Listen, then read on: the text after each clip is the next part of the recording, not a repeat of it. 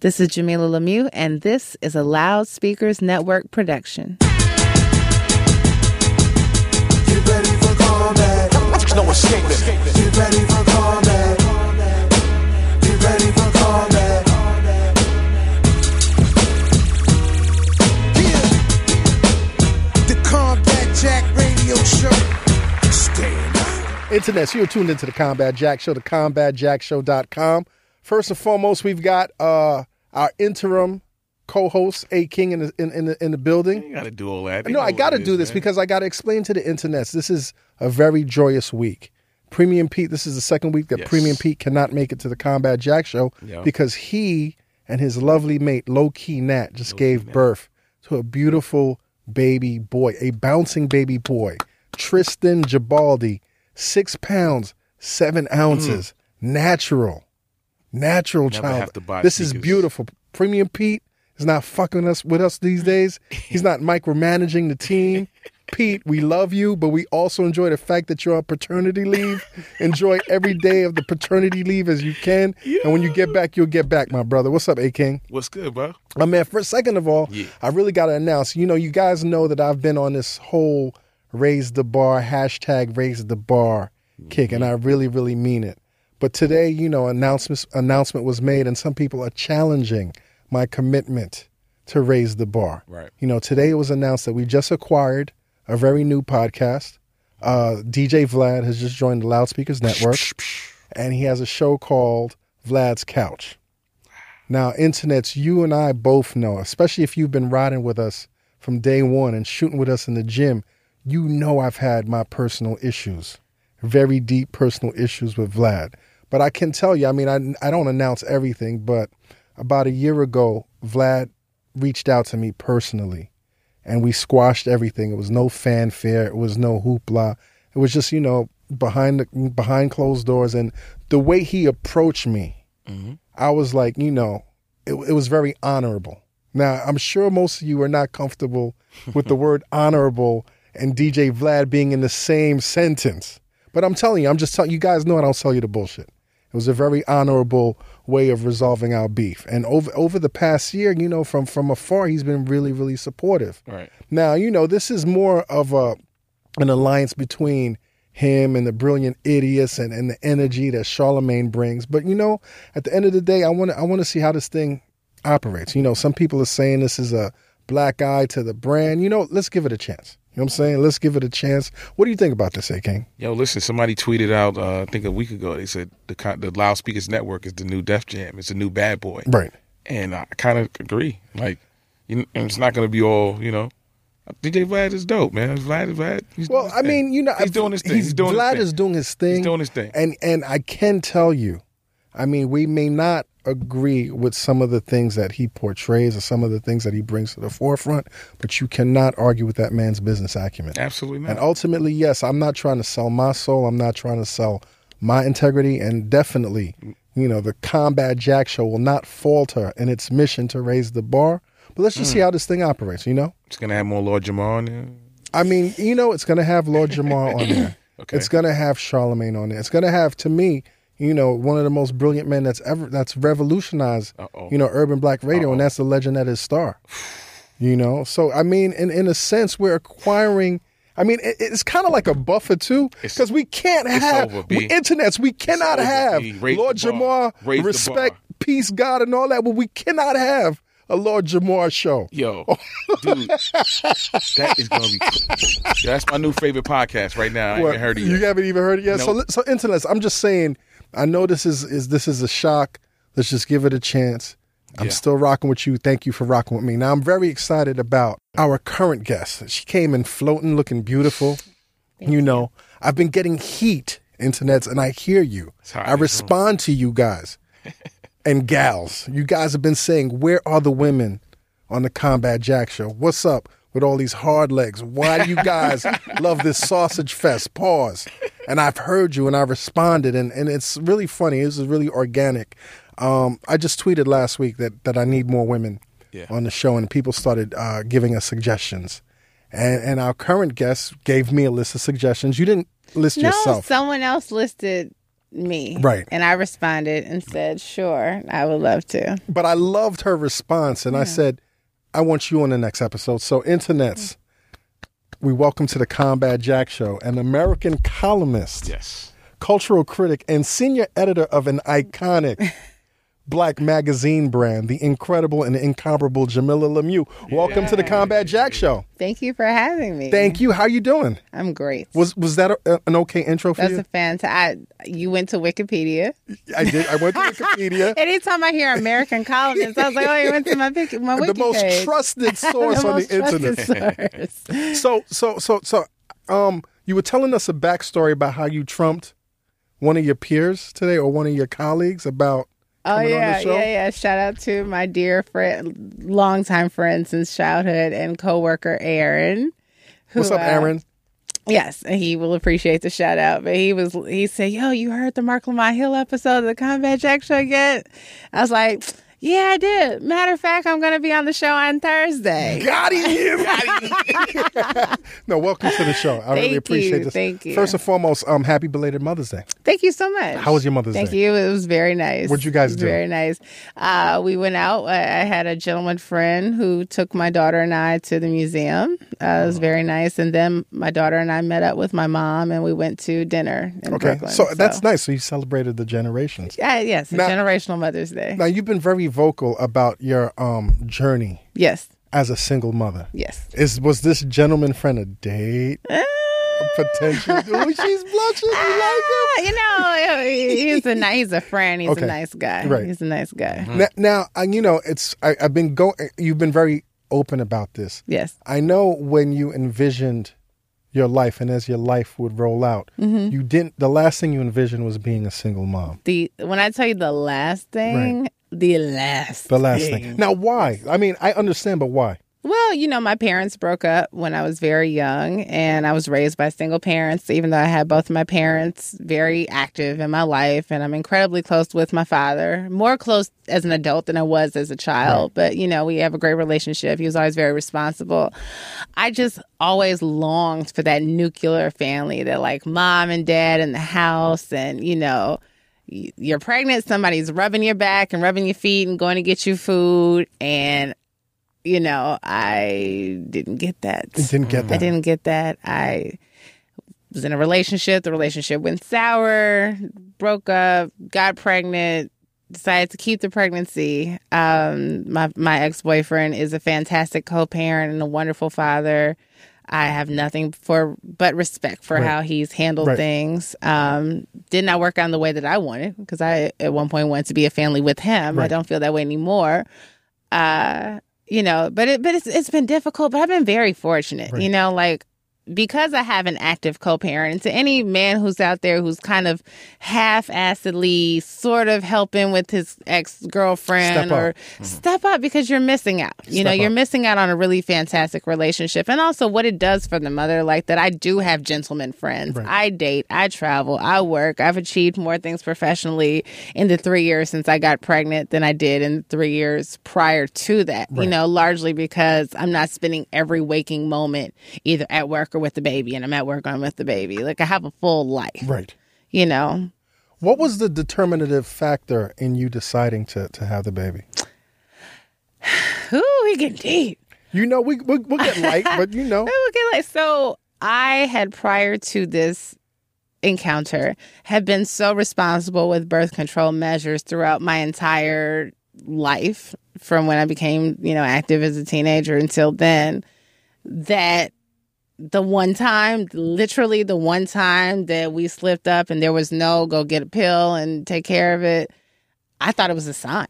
Right. I thought it was like, we're not supposed to be parting ways. Right. We're supposed to be a family, and this is meant to be, and I'm supposed to have this child at this point in my life. And, you know, it was a very difficult decision. It wasn't one I took lightly. She was not a keeper baby. Right. You know, people have accused me of that. Right. I never, had I saw how things would have worked out, I probably would not have kept the pregnancy. Wow, okay. But I'm glad that I did. Right. Because she's such a fantastic and amazing child, and I have such a great life with her, and I think her father has a really great life with her, and I just can't imagine her not being here.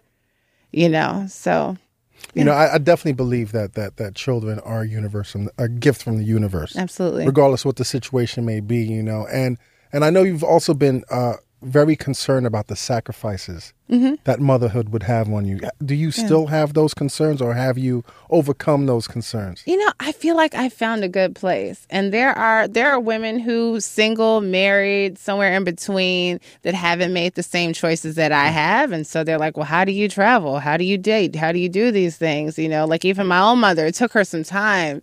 Like every time I call her, my daughter wasn't there. And she spends, I'd say on average, 2.5 to 3 days a week with her dad out of 7. Nice. Right. So she's still with me most of the time. But, you know, to me, that's where, enough that they've been able to have a very significant relationship. If I am out of town for 5 days, she can be there for 5 days, and it's not, you know, disrupting. She's 2. Okay. You know, so I mean, everybody's getting a good, healthy amount of time with this child, and she's attached to us both in a very meaningful way. But if I call my mother on a Saturday, she'll be like, "Where's the baby?" Right. I'm like, you know, she's with her dad on Saturdays. She's not with me. Right. You know, and it took a long time for us to get to that point, because she just, you know, she'd get quiet. And I say, Mommy, like the other 5 days that I called you and you said, "Where's the baby?" And I say, "She's right here." Exactly. The day I call you, Right. it's like, she's not here, and you make me feel like I'm doing something wrong. So I think in a lot of ways, it is somewhat radical what we're doing, you know, and I don't know if at some point we'll ever move to a traditional full-out joint custody arrangement, or if we'll be trading off weeks, or, you know, I like it the way it is now.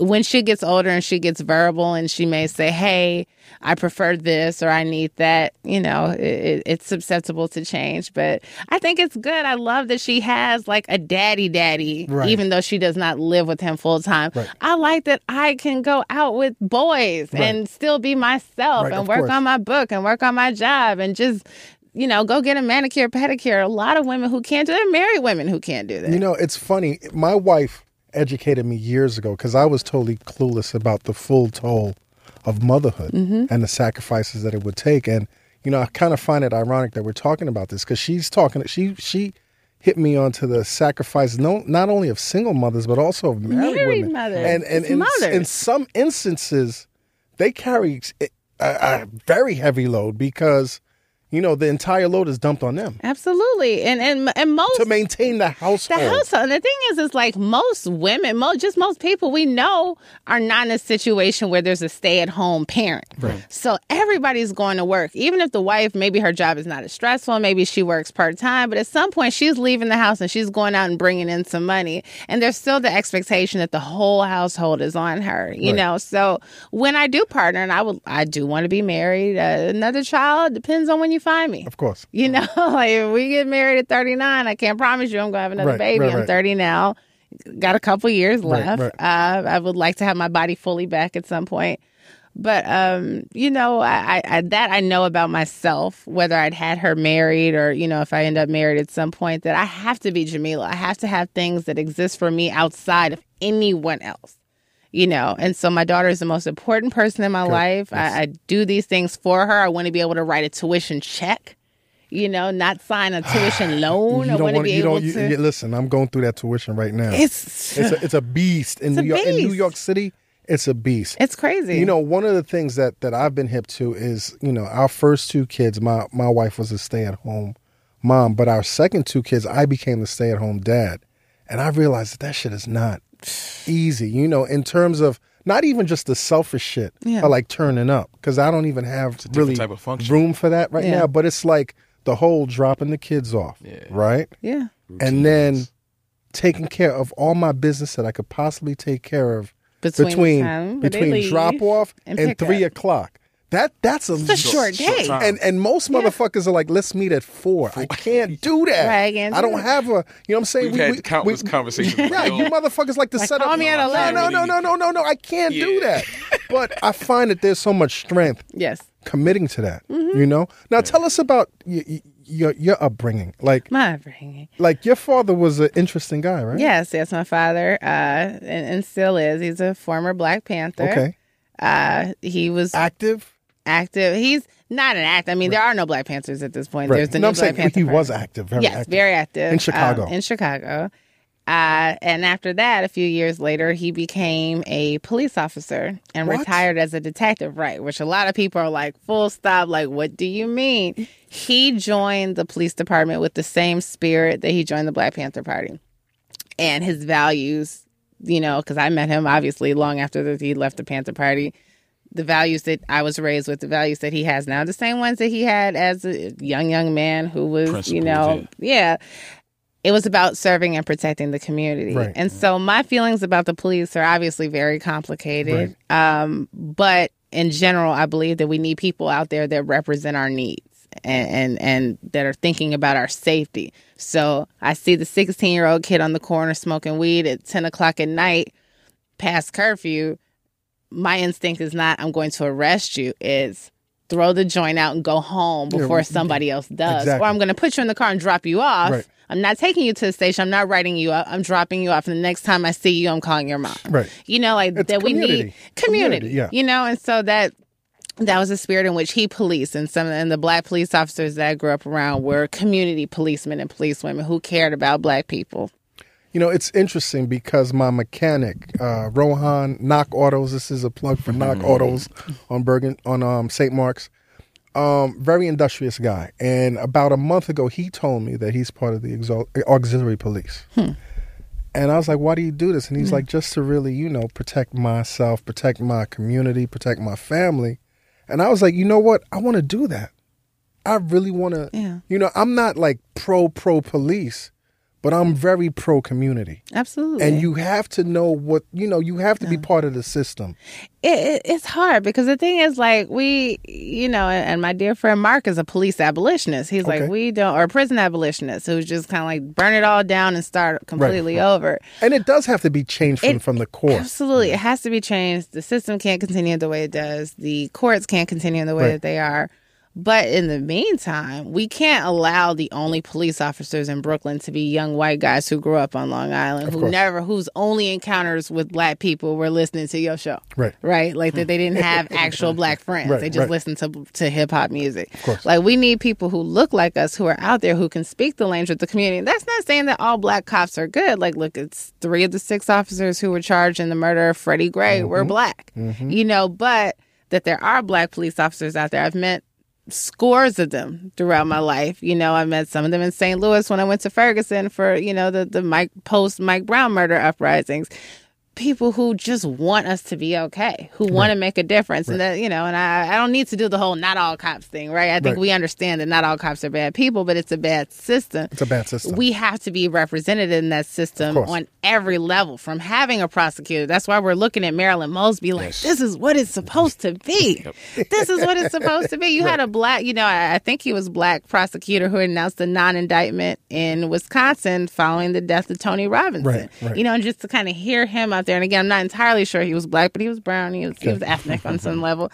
You know, to kind of hear him explain, he was you know, saying how they could not hold this officer accountable for this young man's death versus her, who she was like this close. She wants to drop the mic. Let's throw everything at them. Everything at them because you did everything, and everyone who was in their car was responsible. And these charges, they may not all stick, but damn it, somebody's going to be held accountable because you shouldn't have arrested him in the first place. And he's dead. I loved it. Yeah. We need that. Right. We need that. You know, that doesn't come from working only outside the system. We have to do both. We simply have to do both. There's no either or. How do you raise your daughter in this environment? You know, it's funny because this whole thing about the talk right now, and it's so special, and it's been Columbus, and everybody's like, this is new. Talks about the talk. Right?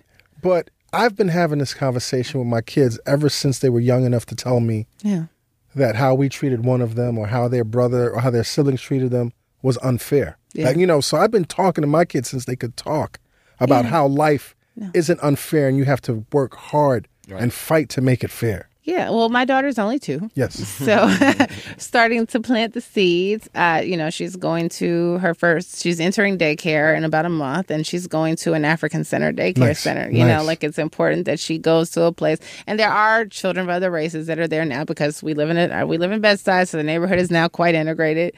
You know, I'm surprised quite integrated. You know, but it's important that she goes to a place where they're teaching Black history and they're teaching African drumming, and they're taught like that she's feeling affirmed as a Black girl, not just when she's at my house or her dad's house, but when she's getting, you know, she's going to be spending most of the day with these people. Like, we need them talking about these things, you know, like, I learned about slavery in like maybe preschool. And it never made me feel like I was less than or things are just hard or how unfortunate is it to be Black. It just kind of gave me the tools I needed to go out there. And I grew up feeling like being Black was, and I'm from Chicago. I'm from a neighborhood called Hyde Park, which was very racially mixed, very economically mixed, more so then because everything is, the gentrification wave. That gap is... It's real. That gap is major. Yeah. So even though we were a working class family, a working class household, I was around a lot of middle class, upper middle class people. So some of my tastes and manners were kind of shaped by that, but even though my own home was a bit more modest, but it was very clear to me that like being Black was like the shit. Yes. Like we were resilient, we were pretty. Like it was fly. It was fly. I need her to feel that, especially like that's part of the reason why I planted roots in Bed-Stuy before I met my ex-partner. Right. Like before I decided to have a child, like I was like, this is where I want to start a family. Like I want to go somewhere where my kid can look around and see people who look like us that are doing a variety of things. Some people have a little, some people have a lot, but they're us. Yes. It's so important. It's funny. I spoke recently at Howard University. My School alma mater. of Law. Yes. Yes. Yes. I have one of my friends graduated, my friend Justin, and he said to tell you something about the people who made a bunch of noise when you were speaking. I don't know. Those were his people, apparently. You know what? It's so funny. Like, I heard people making noise, but it sounded like every time I did something, people made noise. So I was like, listen, don't get carried away. There's a whole lot of people that they're making noise for. So I didn't want to think it was all about me. But thank you, Justin. But anyway, the thing that was most touching to me is it was probably the first time since I was 13 years old, that the ceremony opened up with a woman singing, Lift Every Voice and Sing. Yeah. And it had been a long time since I heard that song, but I remember I used to sing that song every morning.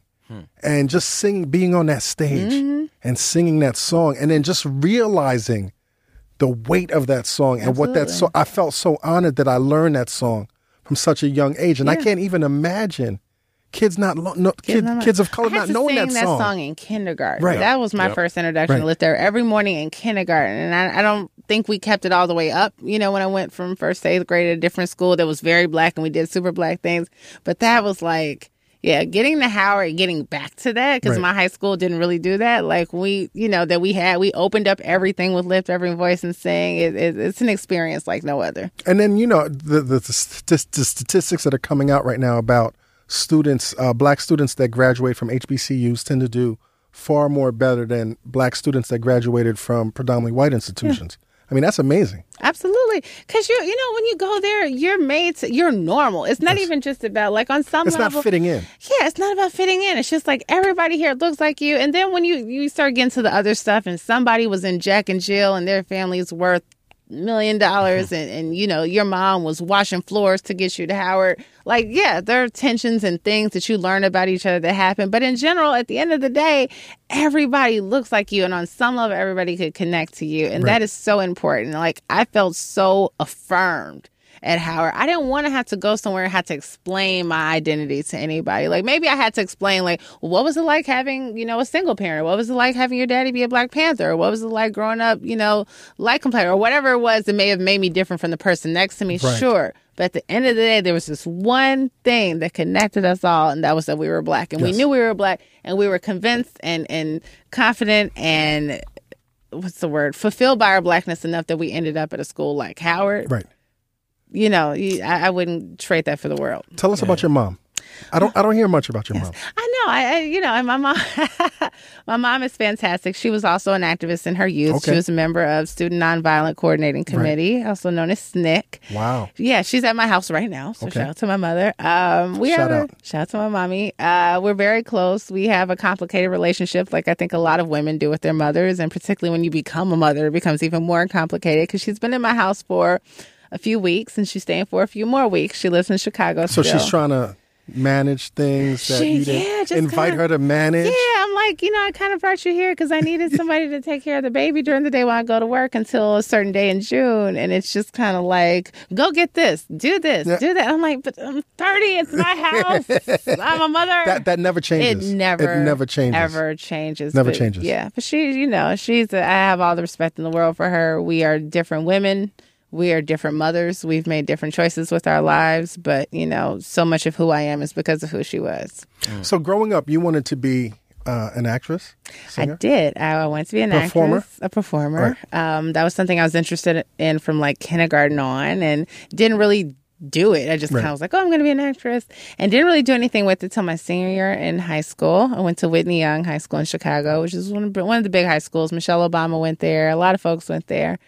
And I was in a play called For Color Girls Who Committed Suicide When the Rainbow's Enough. Very famous play that was horribly just destroyed by Tyler Perry. I didn't see the movie. If you don't see I saw it on Broadway. Don't ever see it. Right. Just act like it didn't happen, because they're two different stories. They're just two completely different stories. And I did that my senior year, and my parents dropped me off at Howard, and as soon as they left, I went to the theater department and enrolled and called them. It was like, I'm a theater major, and they were like, what? You are the hope and the dream of this family. You are not. So there was pushback. They were just kind of like, well, what do you mean? What are you going to do? Are you going to be a starving artist? We're spending all this money, taking all these loans. And I was like, well, look, I can always be a teacher. I'll be a teacher. And then toward the end of my time at Howard, because I hadn't really, I've always suffered from a little bit of laziness and a little bit of insecurity. You? Me. Okay, yeah, laziness? Absolutely. Laziness and insecurity. Absolutely.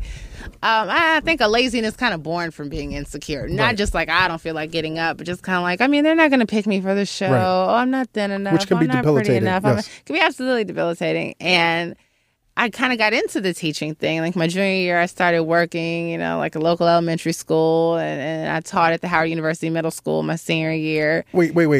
Let's go back to the Howard Middle School. Yeah.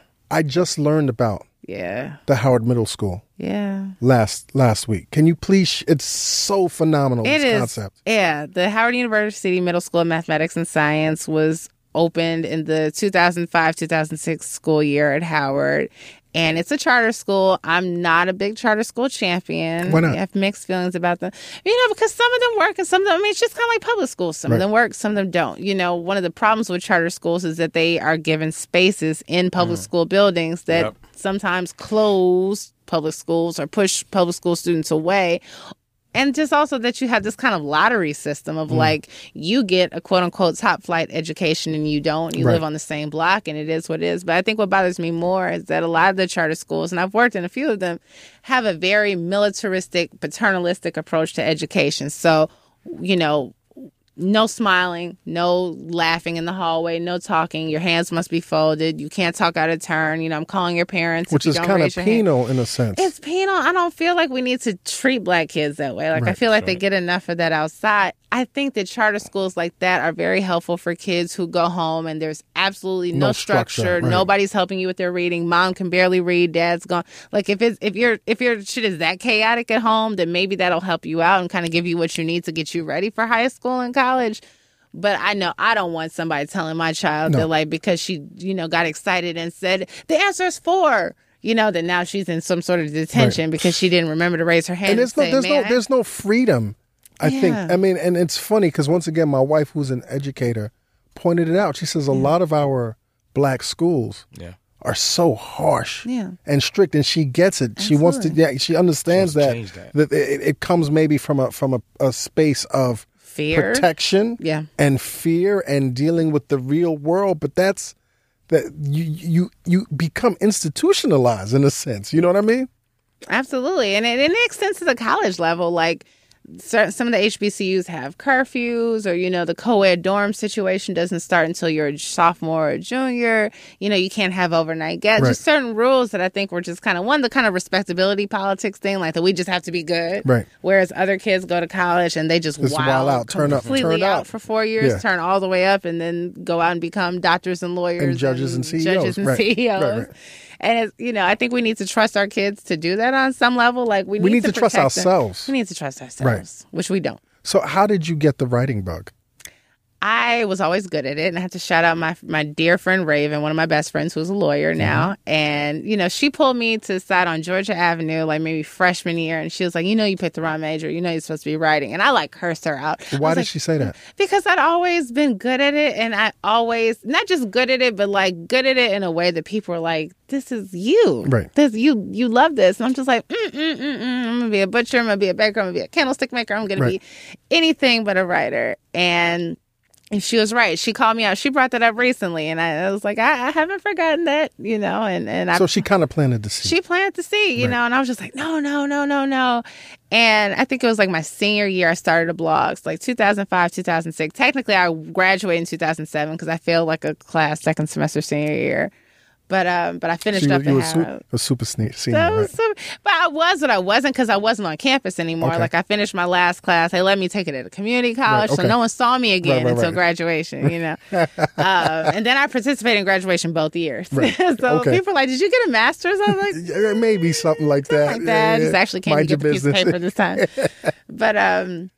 But I like 2005, the blogging thing was just kind of becoming. It was popping. It was popping. It was popping, but it was still newish. Right. Like you could still have to explain it. It was kind of like a renaissance. Yeah, It was a black blog renaissance. And a lot of people who are like big deal bloggers now, or have kind of transcended into other stuff, started at that point. Right. Like I That's when I started. Kid Fury being Yes. in the comments section of Crunk and Disorderly, just a funny person who told jokes, Right. And then it was like, now And look at him now. Look at him now.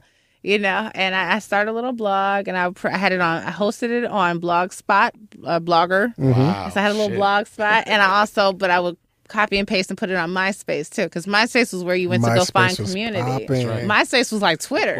We really. Did you participate in the forums? Yes, Yeah, absolutely. yeah. That's where I find a lot of the popular bloggers today originated from that too. Absolutely. Yeah, it was literally, it was like Twitter is now. Yes. Just kind of like you got up, you logged in, you checked in on your folks, like you met people offline, and it was just a thing. And so, And it was called Beautiful Struggle. It's called The Beautiful Struggler. Right.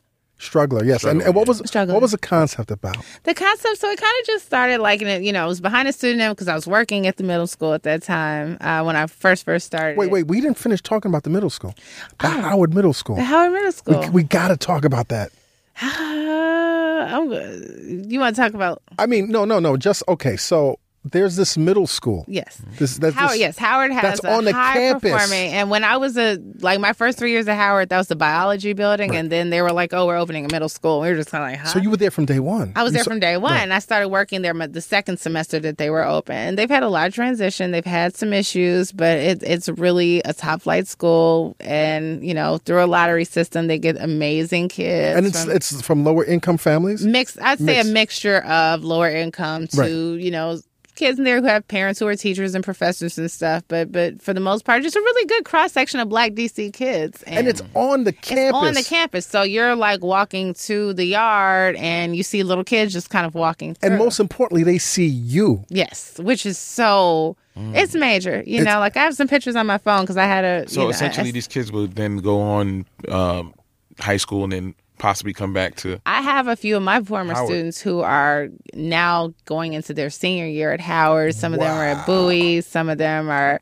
like. But it goes back to what you're saying about the images that we see of ourselves. Yes. It's very affirming. Absolutely. And kind of determines the path that we take in our lives. I went to visit Spelman and Morehouse, the AUC, for the first time a couple weeks ago, before school was out, so maybe 2 months ago. I just was in Atlanta, and I was like, I want to go see the campus I've never been. And this girl walks up to me like, Mama Jamilah. I was her teacher at the Howard University Middle School of Mathematics and You get old, right? I felt old. I was like, well, let me make sure I'm not looking at these little boys, like I'm grown now.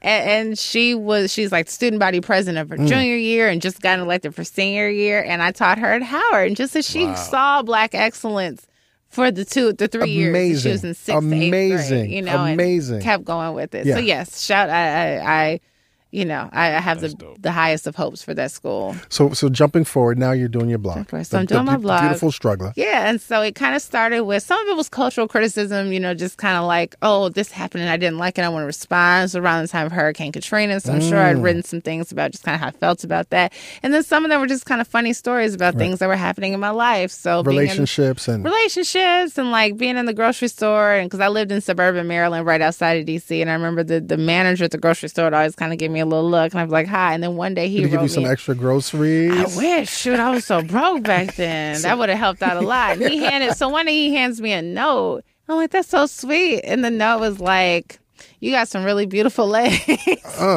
I was like, this nigga just write that down? Who writes that down? You wrote down street harassment. He had a crush, though. He had a crush. Right. Yeah, that didn't work. He wasn't your type? No, he wasn't? He wasn't my type. And then instead of saying, I think you're very pretty and I'd like to take you out, he said, you got some beautiful legs. Now, had he said that you were beautiful, would he have had a chance?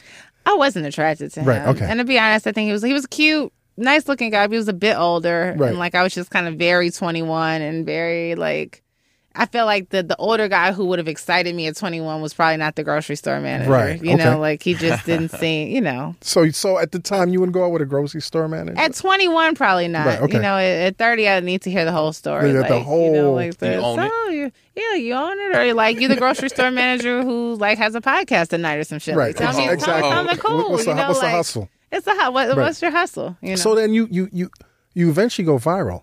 Right? Yeah, it just kind of takes off. How did it go viral? Did you write a particular piece? I don't think there was one piece. I know I'll say the one that really took me to the next level. And I already had a little following. I was already on Twitter and stuff. This might have been it was January 2009. President Obama had been elected, obviously, and the inauguration was coming. I remember I went back to D.C. for inauguration. And it was cold. It was so cold. Oh my God, it was so cold. I was dating a guy who went to Howard, a little younger, and he was still at Howard. And I think his family went out there, and I tried to go out there with some of my friends and turn back around. I went out there 6 a.m. underdressed and came back and woke up in my friend's house. And I was like, did I miss it? And they're like, yeah, you missed. I was like, what? And they're like, no, you didn't miss it. Okay. But I was so nervous. But I still had to watch it on TV because it was too cold. But anyway, so you wrote a piece. I wrote a piece saying that white people should stay home. Because remember, there was all this nervousness around. D.C. is a small city. I knew it well because I lived there for 5 years. I'd say it's a big town as opposed to... It's a big town, right? It's a big town. And so they were saying 10 million people are expected to show up in D.C. Just some crazy number of people the city could not accommodate. There won't be enough bathrooms. The restaurants are going to run out of food. They were just giving you this kind of scary thing. And so I was like, look, white folks, y'all have had 43 opportunities Stay home. do this. Stay home. Y'all could have came out for Clinton. Right. You could have came out for Bush twice. Come on, just stay home. And so Jezebel picked it up because the founding editor-in-chief of Jezebel was a black woman who a lot of people didn't know that, which was interesting. I don't think I knew it until this had happened. A few of them, they thought it was funny. So they aggregated it oh, ha, ha, ha. These white girls were like, what? First of all, I've probably done more to elect the president than you have. I've the been out there entitlement campaigning. came out. Oh, the entitlement got ugly. And what if we said this to you? And blah, blah, blah, blah, blah. And so it's just kind of how do you respond when you're propelled on such a national platform unexpectedly? Unexpectedly, well, and then you're thinking you scored the game winner. And then you start getting exposed to these. But I didn't think I had scored the game. When they posted it, I think the Jezebels calling me out. I didn't realize they were no, we liked it. It took them being no, we posted it because we thought it was good. Right. So you were defensive when I was immediately and I liked Jezebel. I was a Jezebel fan, so I kind of felt turned on. Oh man, I've been reading these girls and supporting y'all in the whole night. Yeah. So and then they were like, no, we're so sorry that this happened. Because the thing is, they're the people that are defensive, but there's also the people that are coming to my blog and calling me a nigger and a bitch and all this stuff because they're not logged into their Jezebel account. They're logged into their other. They're making new eggs. They're making new eggs, right? So that was my first time at the rodeo. I've been back quite a few times. And I want to definitely talk about some of those things. But how did you feel being in the crosshairs and on that platform? I was hurt. Right. Not in a I'm taking this personally kind of way, but just kind of I know my values. I know, and I'm not a bigoted person who just hates white people and just wants to harm them or and for some sort of You're not about to get back. Yeah, I'm not about to get back. I'm about to get up. Right. You know what I'm saying? I also am about as I think most of us of us are. And I also am about humor. And I was that was obvious satire, but it was satire to just kind of low key, you can afford to miss this because I can't say that anybody who looks like me has had this experience before. So I was kind of pissed off by it. And it's just kind of the just insidious, disgusting nature of racism that you're constantly being told that you don't actually get it. We get it. No, we get it. We'll tell you when something's being racist. We'll tell you when it's racist. Mike Brown getting killed, that's not racist. That's not racist. And that you get that over and over again. So it's just kind of that's small compared to a Mike Brown, right? Right, Like that's not a major thing, you know. Just the same way if I'm walking at Macy's on 34th Street and some woman clutches her purse,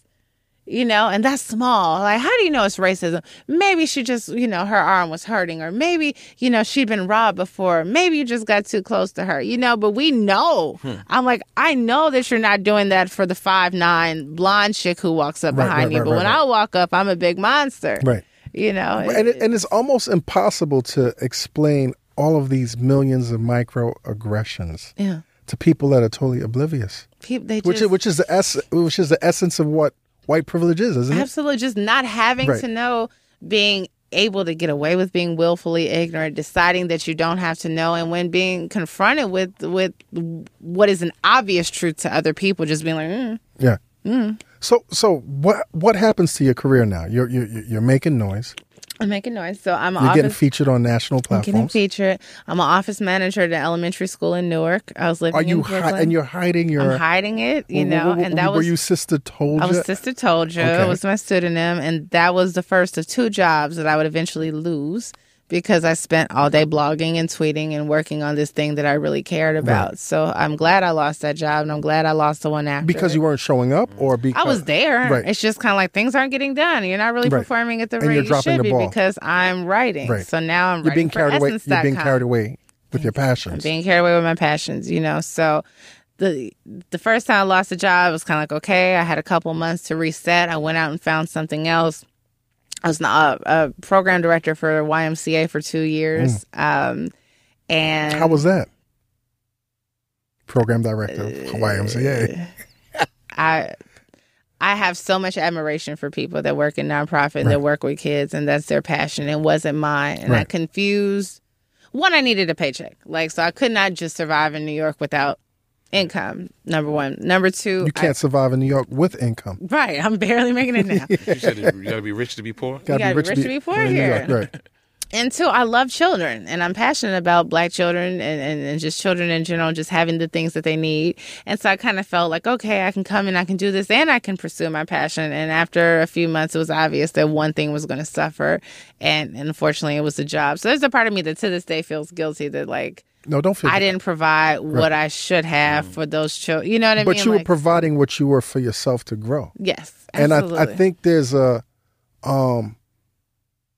difference between following your mission and your passion and jumping into like the struggle, unnecessary struggle. Right. That doesn't fit your life. Absolutely. You know, so you can't carry, I mean, you know, I'm not your therapist, but you can't. No, but it's true. Right. It wasn't sustainable. It's not something I could have done for very long. So for about a year, almost a year, I was a full-time freelancer. Mm-hmm. How was that?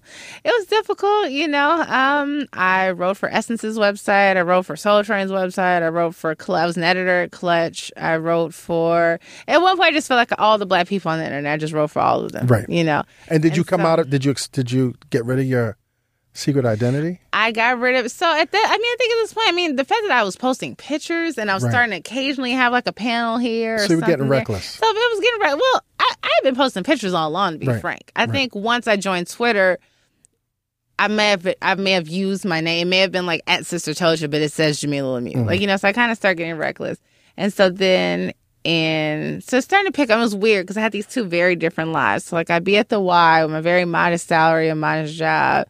And not that I'm not modest salary, modest job now, but you know what I mean, far more modest than where I am now.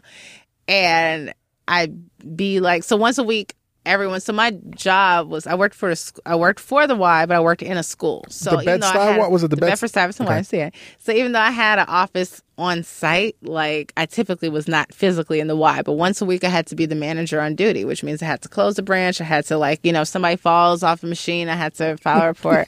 So people would recognize me. It'd be like, oh, that's Sister Told Ya? Yeah. What? Yeah. And she shipping the Y? Yeah. In Brooklyn? And I also worked out there, too. Right. So, like, I'd be there without a uniform and stuff on. But when I was manager on duty, I think during the summer, like during summer camp, I had to wear a shirt. That's what stressed me out. Because, like, during the regular school year, it wasn't as big a deal. Because I just walk around in my clothes and, you know. And blend. But then during the summer, I had to wear, like, the camp supervisor shirt. And I was like, I'm essentially a camp counselor. This is driving me crazy. Like, this is not what God don't want. Now you got your costumes all. Like, are you? We walk around the nowhere Lois Lane? Are you Supergirl? Right. Like, are you Wonder Woman? It felt like all of that. It felt like all of that. Like I had to walk around the neighborhood with the kids. Even though I didn't like have a group, I supervised a group, so I had to go like be with the kids, and so which means I couldn't be at the computer all day. So I'm like tweeting and stuff, walking with the kids. It was just a mess. One day I'm going to make a lot of money, and I'm going to write a check to the Bedford-Stuyvesant YMCA for the full amount of 2 years of my salary. Okay, that is in my head. That sounds one very day honorable. I am going to take it back. So eventually they let you go. Yes, they did. And you're back to freelancing. And I'm back to freelancing. Right. And so I'm freelancing, and I'm at an event. Michaela Angela Davis, who is my mentor, she had like some sort of intergenerational conversation or something where she brings in some of her peers, so women in their 40s and 50s, early 50s, they're industry chicks to kind of talk to younger girls. And so like there's a big group of us that are in our 20s, and then she also had like, some teenagers that we were mentoring. So just really kind of I like that. Generational. Absolutely. Flow. It was really dope. And so she has one, and she brings in Kierna Mayo. So Kierna Who Mayo, I absolutely adore. yes, Since when she was on the ground floor of the Source magazine, Mind Source. Kierna Mayo is amazing. She is amazing. Amazing. And so amazing, and so much to come to, from, and for her soon. So anyway, she has an event with Kierna, who's also the founder of Honey Magazine. Yes. And co-founder, yes, with Joycelyn Dingle, who is fantastic, and I love them both so very much. Kierna, she has an event. Kierna's a guest speaker, so at the end, I walk up to Kierna and I extend my hand. She says, "I love your writing." Wow. I'm just like floored. Now I think I'd raised my hand and asked the question. Michaela had called me out by name, so I don't think it was just that she recognized my face, but she knew who I was. Right. And so, we stay in touch. We talked about this project that she wanted to do. And, like she's taking me out to dinner. She had like my ex-boyfriend was going to do like some stuff for her. Like she was really like, I'm starting this magazine, blah, blah, blah. And so meanwhile, so I'm freelancing. I'm at the grocery store and I see a copy of Ebony. And I'm like, this looks good. Like this magazine has not been compelling to me in a very long time. This looks good. I'm like, this is a magazine. What's the website talking about? So I go to the website. The website's not good. I'm like, okay, there's no way that the magazine looks like this and the website looks like that. Right. There's a plan. Like, surely something's coming. So I start calling HR. I'm calling HR. Can't get anybody on the phone. I'm like, so I have a little reminder on my phone once a week. I call Ebony. And so then I get this is around 2010, right? It's 2010. It's summer 2010. No, summer 2011. Summer 2011. Okay. So I get a message from Kierna on Facebook. So we hung out and stuff. For whatever reason, I don't know why she didn't have my email address, but like she hits me on Facebook. Like, I know this is going to sound crazy. I am the new editorial director of Ebony's website. I'm hiring 2 editors, and I want you to be one of them. Nice. She had no idea that I had been trying to get hired there. Wow. So that's amazing, right? Here we are, almost 4 years later, and I've since been promoted to. I started off as news and lifestyle working with an quote unquote iconic magazine brand. So I've been there for almost 4 years and very happy. I've had some good times and some difficult ones. Let me ask you, now working at this iconic brand, right? And you kick up so much shit. Yes. So much shit that I'm sure they're not accustomed to this shit. Yes. How does that weigh on you? Do you have to, in a sense, censor yourself? Do you find yourself second guessing yourself? Because I can imagine, and we're going to go through some of the shit that you raised. Let's not too much. There's so many other things that we can go through. But I'm saying, but you raise shit on a national level. Yeah. I think both parties have learned to find a happy medium. Right. I think that embracing and understanding millennial voices is difficult for people that are not typically used to raising certain issues and hearing certain people out. I've also learned, with not great power, but with any sort of power comes responsibility. Yes. I'm very proud to work where I work. I take that extremely seriously. I want to be a gatekeeper. I want to be somebody who makes this brand proud. But at the same time, you don't want to compromise. I don't want to compromise it. But I also think, to be entirely fair, a lot of the dust that I've kicked up had to do with a very sustained, dedicated attempt at silencing strong Black female voices. And that's something I'd way rather talk about than talk about any sort of particular controversy as it relates to me. Right. Just the idea that, like, strong black women are not supposed to be vocal, or that black women should not be strong, or that we should not have any sort of power. And so the folks who've had issue with the things that I've said and have kind of tried to raise it in a way that, that they've challenged where I get to work or where I get to be on TV, they're not black, and they don't like black women anyway. Right. And they're not interested in black institutions. They're not interested in black voices. But are you a threat? Do you think they view you as a threat? They see us as a threat, the same way that they see President Obama as a threat, the same way that they see Beyonce or Jay-Z as a threat. Obviously, I'm not a cultural influencer or leader in the way that those people are, but there are people that are just very uncomfortable with challenging the status quo. And status quo is white supremacy and patriarchy. I challenge both of those things because I enter a space as a feminist and as somebody who's anti-racism, and so you could be a professor. Look at what's happening with Saida Grundy at Boston University. Look at, what happened with Melissa Harris Perry when someone on her show made a joke about Mitt Romney's grandson. It wasn't her. It was one of her guests, but just it wasn't so much about And a lynch mob came out for her. Absolutely. Right. It wasn't just about what was said. It was about the idea that she had a show in the first place. Let me ask you, and then we'll go into the whole, the black feminist thing and, how much discontent that creates, but do you think there's a specific agenda to silence black women's voices or black people's voices collectively? I think that there's both. Right. I mean, you could say it's collectively, but I think that when it comes to black women's voices, the difference is, one, if someone tries to silence a black man, black women are a little bit more likely to step up and say, I don't want this to happen to you. I want to protect you from it. Right. And I think when it comes to a black woman, and of course, it depends on what her messaging is, I think that there are sometimes black men that are either so silent that they just let it happen, or that they're participating because they too want us silent. And so I'm still trying to wrap my head around, this schism I see, particularly on social media, particularly on Twitter, about black feminists and black men. And you came up with the brilliant hashtag, Black Powers for Black Men. Yes.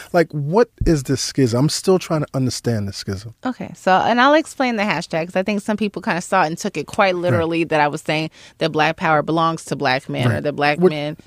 I didn't read it that way, but some people did, You got a lot of sensitive ass motherfuckers on Twitter. A lot of sensitive people on Twitter. And I'm not the most natural. I mean, I think I'm sensitive in general. If someone tells me I'm really hurt by this, I'm confused. I'm like, oh, well, let's talk about it, But it's a little bit different offline than it is online. Right. So there was a hashtag prior to that the brilliant Mickey Kendall, who's a feminist writer, sister also from Chicago, came up with, which was Solidarity is for white women. Yes. And it basically talked about how, when something happens to a white woman, particularly it was in references some sort of, I think, online harassment that had happened to a white feminist. It's like when something happens to you all, there's articles, there's tears, there's hashtags. Lord, everybody, all the women got to jump in. White women's tears are magic. White women's tears magic. Are kryptonite for common sense. The entire world, even I have to check myself. Why am I being so nice to her just because she's crying? Right. I think there's too many white girl tears and not enough black tears. Period. They need to cry less. We need to cry more. Black men and women. Yes. But if everybody's kind of treats you like a weeping willow, it's our job to make sure that you're safe and protected and nurtured. And whenever that feels like it's challenged, you are going to cry. Right. We're not made to feel like we can, especially not you all, but neither do we. Right. So, and I was like, one day we really need to do Black Powers for Black Men. Why are we talking about, because all brothers love Solidarity is for white women. And I like them them white feminists up. I'm like, speaking of social justice movements and speaking of marginalizing voices, we're not always allowed to feel empowered or supported by brothers who think of themselves as being black nationalists, black power, black, whatever. And then that conversation got wait, what? It was fine when you were always talking about white people and white women. Right. Now you're talking about us. And so, there's some examples raised of how, there have been attempts to make black male leaders the most prominent leaders in movement spaces because they should be, right? Not just because like, oh, it just so happens that so and so. Like, yeah, Martin Luther King was obviously built to be Martin Luther King. Like, he was a charismatic, rhetorical leader. Philip Agnew was meant to be Philip Agnew because that is who he is. But then it's again, so was Shirley Chisholm. So was Shirley Chisholm, right? And that. Okay, speaking of Shirley Chisholm, Red Fox had a joke about Shirley Chisholm that was really disgusting about how he'd rather have like Jane Fonda or somebody running for president because he'd rather look at her. And just to like, now granted, comedy is a difficult and complicated place where you say nasty things about all sorts of people. So there's certainly been jokes about Al Sharpton or Jesse Jackson or even a Malcolm or a Martin, right? But just that he didn't understand, like, what Shirley Chisholm represents is something that I should not attack in that way, to compare her physically to a white woman who's known to be a glamorous actress, right? That he didn't know, like, she means more than I can't, not right now. I can't do this, right? Even Cornel West, when he got into it with, Cornel West has deep-seated issues with Melissa Harris Perry that he didn't recognize. You know what? Maybe I don't like Melissa from when we worked together. Cornel, do not like Melissa. Melissa having that show on MSNBC means the entire world to black women, to a lot of black women and girls. I'm just not going to be the one to say that what I don't like about her. I can keep that to myself. I can keep that to my academic circles. I can keep that to the bar. It's personal. Right? It's personal. And if you don't think that she's the stellar academic that you believe her to be, fine. You've affirmed Jay-Z. You've affirmed Tavis Smiley. Like, you've affirmed other people that are complicated and layered. But Melissa is the person who you're just like, absolutely not. I'm writing you off. You're disgusting to me. And to me, it kind of gets to the point, like, who gets to participate in black solidarity? Right. And you've written that, oppression is oppression is oppression. Right. And when you're fighting for the struggle, it's a fine line between fighting for that struggle and us being black men being the oppressor to black women. Right. I saw an ugly side last summer. I hated that whole thing about, my brothers really like trying to defend catcalling. Yeah. I mean, that shit was crazy to me. It's like, that shit was crazy to me because, and I'm not saying, once again, I'm not saying that I'm this enlightened dude that gets it, because my wife has to call me out on my sexist shit. Right. But, the fact that I see my wife going through that and I envision like my daughter going through that, it's like, motherfuckers, like, y'all think that shit is okay? That shit is corny.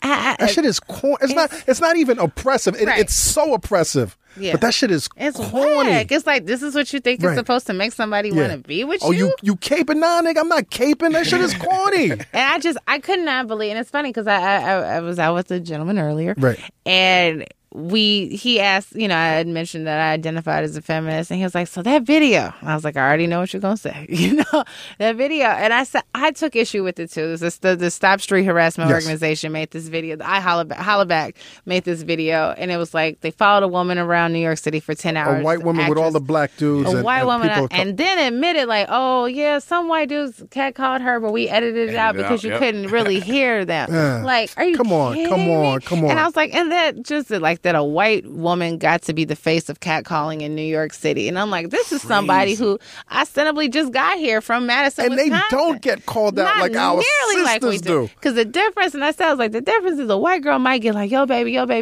and then it's done. Right. Like, you don't respond, it's over. I was like, fuck you, stupid bitch, you black bitch, you're not that pretty. You think you're cute, like, just how, like, immediately we just get destroyed. Not by every catcaller, but by a lot of them. Right. Enough of them that I know the script. Right. And I could not believe. Now, as bad as the video was, and I was offended, and like people like myself and Feminista Jones, who's also a very outspoken, kind of polarizing feminist figure, we immediately were like, this video is racist as hell. Yes. Hell yeah. Like, this looks awful. Like, I see what you were trying to do, but you failed. You should have had a black woman, and you should have let all those white men in there, or you should have had multiple women. But just for it to have be this one woman. And some of what was on there to me wasn't street harassment. It was unwanted attention. It was just kind of like somebody just saying, hey, good morning. Like, come on, you left hey, good morning in the check video. Went up, bing. And then, but that's the thing is, for people who already were not feeling the whole feminist cause, that's all they needed. That was like, see, just trying to criminalize black men being men. And y'all going to make it so, niggas are getting locked up for saying good morning to you. And doesn't that drive you? Because you're fighting a battle on so many fronts. Yeah. That, in a sense, I have the privilege of not having to fight it on that. Yeah. Isn't that drive you crazy? It does. It's hard. That was really like, there are a few things, because Twitter, we be on there a lot, and I take days. I haven't really been around last few days. Like, you take breaks and stuff, but when you're on there a lot, some mental days. It's kind of neat. Like, I just kind of I didn't even realize I hadn't really been around. Right. Just kind of like, oh, this is cool. I'm not there. But like when you're on there a lot, there are conversations that get emotional. There are things that are funny. You grieve together. You hashtags and some painful stuff together. You laugh together. That really hurt. But there are times where you're just kind of active on there, but you can still put your phone away and just be like, that for me was difficult because I was like, this is something that I've believed in and stood firm on for years. Years, the whole catcalling, street harassment. Like I remember before we called it street harassment, it was just like dudes trying to holler, right? Or just dude making you yo ma, or just dudes making you feel uncomfortable in your skin. And I've experienced it since I was 11 or 12 years old. Like I'm tall, which is crazy. I've always been tall. I don't think being tall means that you look older, because if you look at somebody, and if people tell me that I don't look, quote unquote, I don't look 30 now, I'm like, well, I certainly didn't look 30 when I was 12 or 15, but full grown men, feel very comfortable approaching me. Now that I am 30, it's like, I still get it. I get it when I'm out with my daughter. I get it when I'm out with my mother. I get it pretty much anytime that I'm not out with a man. Right. And we're telling you like this is uncomfortable. That's what I don't get, because you're telling us. We're telling you, well, look, we don't like this. And men are like, but you complaining about being single. How are you supposed to meet somebody? You're an idiot. You're a fucking idiot. Yeah. Like, you're how are you idiot. been catcalling? Like, how obtuse can you be, you fucking big head idiot? And the thing is, and I think that I tend to be not a moderate feminist. Like, I think my values are very hardcore, but just in kind of how I communicate, I'm not a you got to hear both sides person. I'm somewhere in the middle. Right. Like, I'm not just like, F this, but I'm not just like, oh, I just want men to feel comfortable and happy. But I'm just kind of like, look, I want you to understand it. Right. You want to be understood. I want to be understood. I'm not preaching to the choir. Like, I could sit around and talk to other feminist chicks all day and like, what has shifted? Right. Like, what's better for anybody? But I'm just like, dudes have to understand, like, you might have to take the L on Good Morning Ma. Yeah. That may seem so innocuous and so innocent. Yeah, one dude was like, they don't want to hear that shit. Like, yeah, good morning, Ma, you're beautiful. They don't want to hear that. Yeah, like, I'm tired. I'm on my way to work. And I remember out. I tweeted, I didn't mean to diss, the gay community, but I was like, you're defending harassment. But let a gay guy holler at you. Yeah. And you will know what harassment is. Absolutely. Those same guys. You know what I'm saying? If they were what? What? Motherfuckers said what? Yeah, I'm just trying to walk down the street. How dare you, sir? Like, all the homophobia, the nastiness would come out. And even if they don't consider themselves homophobic, they would still have that moment where they're like, you don't get to make me feel like a piece of meat. You don't get to make me feel like I'm on display. Right. But that's what you all do. Yep. That's what you do. And if you're so socially awkward, I'm like, they got Tinder. They got all types of stuff now. Like, if you can't approach women on the street in the right way, you don't have to. If you can't relate to women, there's going grinder. Pause. You know about going grinder. Hey, come on, man. No.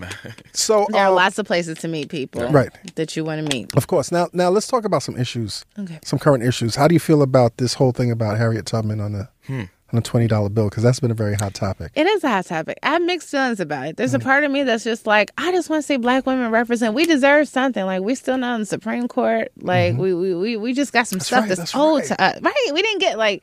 We got Sotomayor. I love her, but I'm not even gonna lie. I was like, I thought we were next. Right. Like, we got skipped in the line. Which goes back to what you're saying about the silence in the black woman's voice. Yeah, like, especially, and then just also considering how problematic and traumatic the Clarence Thomas Anita Hill case was. And there are a lot of people not our age. Didn't something just come out recently about his wife demanding an apology? I think it came back up, but this was a few years ago. Okay. His wife, cause I think they aired the documentary, because the documentary came out like a year or two ago about it, and there's a movie coming out soon, so it's gonna all come back up like in the next year or so. But his wife had the nerve to call Anita Hill like 2 years ago and demand an apology. Anita has. You tweeted something today about. She has to come get these hands. Let's show her she can come get these hands. Because Anita's never recanted. She's never come back and said this isn't what actually happened. She's like, this is what happened. This is my story. This is my life. And I mean, you can't judge a book by its cover, but Clarence Thomas is a reptilian motherfucker. Come on, he's reptilian. But what's crazy? And again, we were very young when this happened. there were a lot of black folks who just felt like we needed a brother on the Supreme Court to replace. And this was bigger than her. Yeah, this was bigger than her. And we needed a brother. And I kind of remember that sentiment also. I remember hearing, I think that might, and I was 8. I was really little, but I remember that might have been the beginnings of my feminist foundation, because I remember hearing my second grade teacher, who I loved and admired, and just she meant the world to me. And I remember her hearing her like talking to another teacher in the hallway, and I remember thinking like, but that's not okay. That's not right. Like, didn't he do something good? Because I remember my mother, who, only recently kind of started to identify as feminist. I remember her kind of explaining to me, like, this man was accused of doing some very nasty things to this lady who worked for him, and when she kind of explained him, I was like, you're not supposed to do these things. That's not nice. And the way that he kind of portrayed her when he was on the trial, and Joe Biden, who people have embraced as Uncle Joe, was like, don't forget Joe Biden's role in all this. But the idea that black men and women, prioritize having a black man on the Supreme Court. And it wasn't that he was a Barack Obama type. He wasn't somebody who made you feel that something that came back to bite us in our ass. Nobody has hated us more than Clarence Thomas. Nobody, the way he talks about Uncle Ruckus, right? Uncle Ruckus. He's literally Uncle Ruckus. The way he's talked about his sister, who was on food stamps and welfare, and we come to find out that she's caring for elders in the family, and the way he wrote her off and made her sound like a welfare queen, quote unquote. Let me tell you, I hung out one weekend with Clarence Thomas. Wow. This was at a law school ceremony at Tulane, and he was the keynote speaker because his niece was graduating from Tulane. Wow. And when you hang out with the guy, he talks like he understands the struggle. He talks do. like they always do. I remember the opportunities that I didn't have because I was black. And, I got relegated to go work with the Energy Commission because that was the graveyard, which eventually ended up being a plus for him becoming a Supreme Court justice. And I was like, is this the same guy that's out here? He seems scornful, like. But I thought, but when you're in his presence, I'm like, he gets it. But what the fuck, man? It's crazy. Yeah. It's crazy. It's that. So anyway, Tubman. We're all over the place. It's all over the place. Jamilah, Right. it's your fault. I love this. This is how this is actually how I think. Okay. So this is perfect. I would love to see Harriet Tubman acknowledged as the American hero that she is. I don't know that somebody who was working to free slaves belongs on the symbol of capitalism. Which is what Feminista Jones really broke down. She broke that down very well, just because capitalism drove slavery. Like the reason that we are here in the first place, the idea that somebody could make a buck off of us. Raven Simone. Yeah, what's wrong with your sister? You know what I hate? She's from other places. She's not black. I thought she said she wanted to be something else. I honor that request. She's from every place except two countries in Africa. You know what drives me crazy about Raven Simone? She goes hard on mute, as they say. Like, I was watching The View on mute the other day. I was like, she is freaking gorgeous. I just want to look at her. I don't want her to ever speak again. Right. But she's so pretty. I mean, I don't like the hair and I don't like the clothes, but everything in here and the body, like, I'm just like, great features. Great, just stunning. Right. I was happy to see her on Empire. Like, she was on Blackish. I'm like, yeah, Raven, you're a good actress. Please stop talking. And she's going to be the biggest, like, she's going to do this. Right. Like, now. That's what she's paid to do. Now that's what she's paid to do. She's found her mark. She's found her mark. Right. And this is who she is. And this is also what happens, just not having any formal education, grew up on the Cosby Show set. People aren't having these conversations that we're having right now with her. So you're mixed with Harriet on the 20. I got mixed feelings about. I don't think she's. I don't think that it's going to happen. Right. I don't think that the U.S. You don't think America's ready for that? America hasn't apologized for slavery. We have not gotten near reparation. I don't think that's America and reparation is right. Black America. 40 acres in a mule. We're not even getting an apology. I think the best we could hope for is an apology, and I think it's feasible. I think it's improbable, but I think it's feasible. But I disagree with Raven saying that it should be that it should have been Rosa Parks because we should it's move more current. Right. That's I think it should be a politician. Right. I think that it actually at some point probably should be Barack Obama or maybe the first, name is blanking. I mean, you're gonna make the white people's heads explode. That's too current. It's too current. Right. So that's why I'm also like, it's not the fight to have right now. But if it were a black person, maybe it needs to be like the first black senator. But yeah, I mean, also, the $20 bill thing it's so like low on the priority list. I know. I know. You talk about insta forgiveness. Yes. What is that? Insta forget. Well, just the idea that you say, for example, the principal in Atlanta got up and says all these horrible things at the graduation ceremony because she messed up. She forgot to call the valedictorian to the stage, which I'm just like, were you drunk? Like, she was off her rocker. What a horrible ceremony is this that you're like, oh, wait. All the black people leave it? Yeah, all the black people leave it? Look at them. Look at all the black people. You know who's amazing in that whole story, though, is her son. Oh, and he was like, I'm ready for you niggas. Come to my house. This is my address. Like that part of the story. I can't believe that. I love that. I can't believe that didn't become a bigger story. Honest racism. Me too. I love that. Who you He's are. about it. He's so about it. I wanted everyone to go up. He's so lucky that nobody showed up at his house with a camera crew and a smack DVD or whatever. That got swept under the rug. Right? I thought it was going to, he was setting up a World Star video. Today I got time, cuz. Yo, like... So glad that was Atlanta and not New York. I'd have showed up. I'd have showed up. So anyway, instant forgiveness. Instant forgiveness. Just the idea that like, all right, so she did it and then she was like, I'm sorry. And then we're supposed to, all right, you're forgiven. No, we need time to just go through it. I need you to prove that that's not who you are. Because right now, that's who you are. Like, to me, that is exactly who you are in that moment when you said, look at all the black people. You mean to tell me? She was like, that was just the devil speaking. No, ma'am, you're the devil. You're the devil. You know, what I don't understand is this ungodly expectation for black people to be so forgiving in one of the most unforgiving countries on the planet. America doesn't forgive shit. I'll tell you who it doesn't forgive is us. No, not at all. Right? So it definitely doesn't forgive OJ. I mean, they still going at it. Well, to be fair, OJ was accused of murdering 2 people, and a lot of people believe he did it. Yes. OJ was kind of funny styles too, but still, though, they were mad about OJ. They didn't like him before. Right. R.I.P. Johnny Cochran. So, yeah. I've never been team OJ, but I will say that is an example of how one person is not given, he was tried, he was, found innocent, you have to let him go. Like, that did not work for him the way that it works for other people.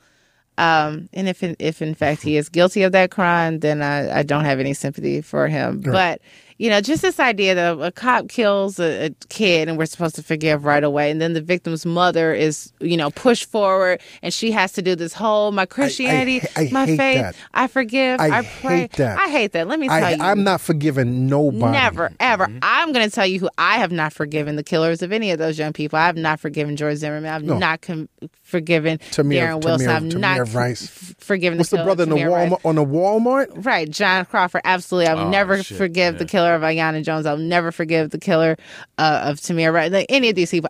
Jamila, will never, and I don't care what, there's nothing you can do to make me forgive. And if that ever happens to a member of my family, you don't want to see me on TV. Mm-hmm. You won't see me on TV because you won't be able to find me. And that's all I'm going to say, because I'm not going to be out here leading no march. Yeah, some brother was on Twitter this week, like I can't, if you're supporting George Zimmerman getting shot, then you're similar to the animals that support. I was like, yo, what are you talking about? Like, first of all, he's not dead. Yeah. Second of all, the reason that the guy got off from shooting at him is because it was considered self-defense. Mm-hmm. Because George Zimmerman also had a gun. Mm-hmm. Right. That was confiscated after that. That's the thing. Do you know how, wild for the night you have to be that somebody could shoot at you and they get off? And you get to walk away. Because you had either one, you're black, mm-hmm. or 2, you're the white guy with a gun. Mm-hmm. And that's what George Zimmerman has become. And it's just, no, he's a nefarious character. You've killed already. You've been accused of beating women how many times? You got more mug shots than Michael Jordan has rings. Mm-hmm. And somebody's supposed to feel bad because you got hit with some glass, got shot at. Nah, man. Karma's waiting for him, man. Karma's waiting. Yeah. What do you feel about this whole Bill Cosby thing? Want some more water? No. I'm very clear. I've spoken about this at length a few times. Let me share with you. Okay. At first, I was like, it's fucked up. I definitely believe in where there's smoke, there's fire. Yeah. Right? And then it kind of got real surreal, the amount of women. Yeah. And then Janice Dickerson. It was just weird. Like a clown car. It was more than Tiger Woods had mistresses. Then the latest accuser, Lily Bernard, mm-hmm. is my friend. I went to school with her. Wow. And I remember the big thing when we were in school was she was on the Cosby Show. Yeah. And she's the one that's pursuing criminal charges mm-hmm. in Jersey because Jersey doesn't have a statute of limitations. and it's like it's you don't want to say it, but there's a lot of smoke, Bill. Well, no, when there's smoke, there's fire, and there's no smoke, there's no fire, there's ashes at this point. Like the building is gone, right? There's a faint whiff. You can smell the smoke in the air. It's gone. Like, right. I can't imagine circumstances under which this isn't true, unfortunately. And it has felt like a death in the family because I grew up watching. It's Uncle Bill. It's Uncle Bill. It hurt. You grew up watching The Cosby Show. You grew up watching and Little Bill and Fat Albert and all these other things. And Uptown Saturday. You know, it was a few months in before I was like, damn, Uptown Saturday Night. And a piece of the action. And let's do it again. Like, man. Sidney Poitier is looking at him like, bruh. Bruh. But then there's stories I've heard about Bill Cosby that I won't repeat here, but things I've heard that I'm just like, you are a wild dude. Like, you were completely out here outside of being accused of drugging and raping women. Just the way you conducted yourself as a married man and somebody who has positioned himself as to represent the black family. Not even just a representative of the black family, but just the moral authority on black family life. That I actually had the privilege of being on the Larry Wilmore, the nightly show on the second episode. Funny enough, I had on the same dress. I haven't worn it since, but I didn't think there was going to be a camera. But the topic, we could change the color, right? We can change the color in post production. But the topic was Bill Cosby, and I talked about how at the time in which I got pregnant, there was a sense of guilt that I had around just kind of letting down this ideal of like, because I said, when I didn't care, I've never judged other single mothers. I've never judged other people's choices. I mean, if you're just particularly reckless and irresponsible and don't take good care of your kids, that's one thing. But just in general, I'm just like, that's how you want to become a mother. That's what you want for yourself. How can we support you and what do you need and are you good and are you happy? Yeah. That wasn't what I wanted for myself. I wanted to be Claire. That was actually in the early beautiful struggle. Because we all wanted to be Bill. We all wanted to be the Huxtables. Yes. Like in my early beautiful struggler bio, it was like a hip hop. What was it? A hip hop Denise Huxtable who dreams of growing up to be Claire. Like, that was literally like the corny way in which I wrote, like how I describe myself. It's funny when I describe my family up until this Bill shit, I was like, I'm like the not rich. Yeah. We're the not rich, we're the everyday Cosbys. The everyday Cosbys. They set the standard. But not anymore. He dropped the bar. What is it, 80 years old now? Late 70s. So anyway. Yeah. So yeah, I felt so hurt or disappointed in myself that I just kind of let this person down. And then even with the stuff like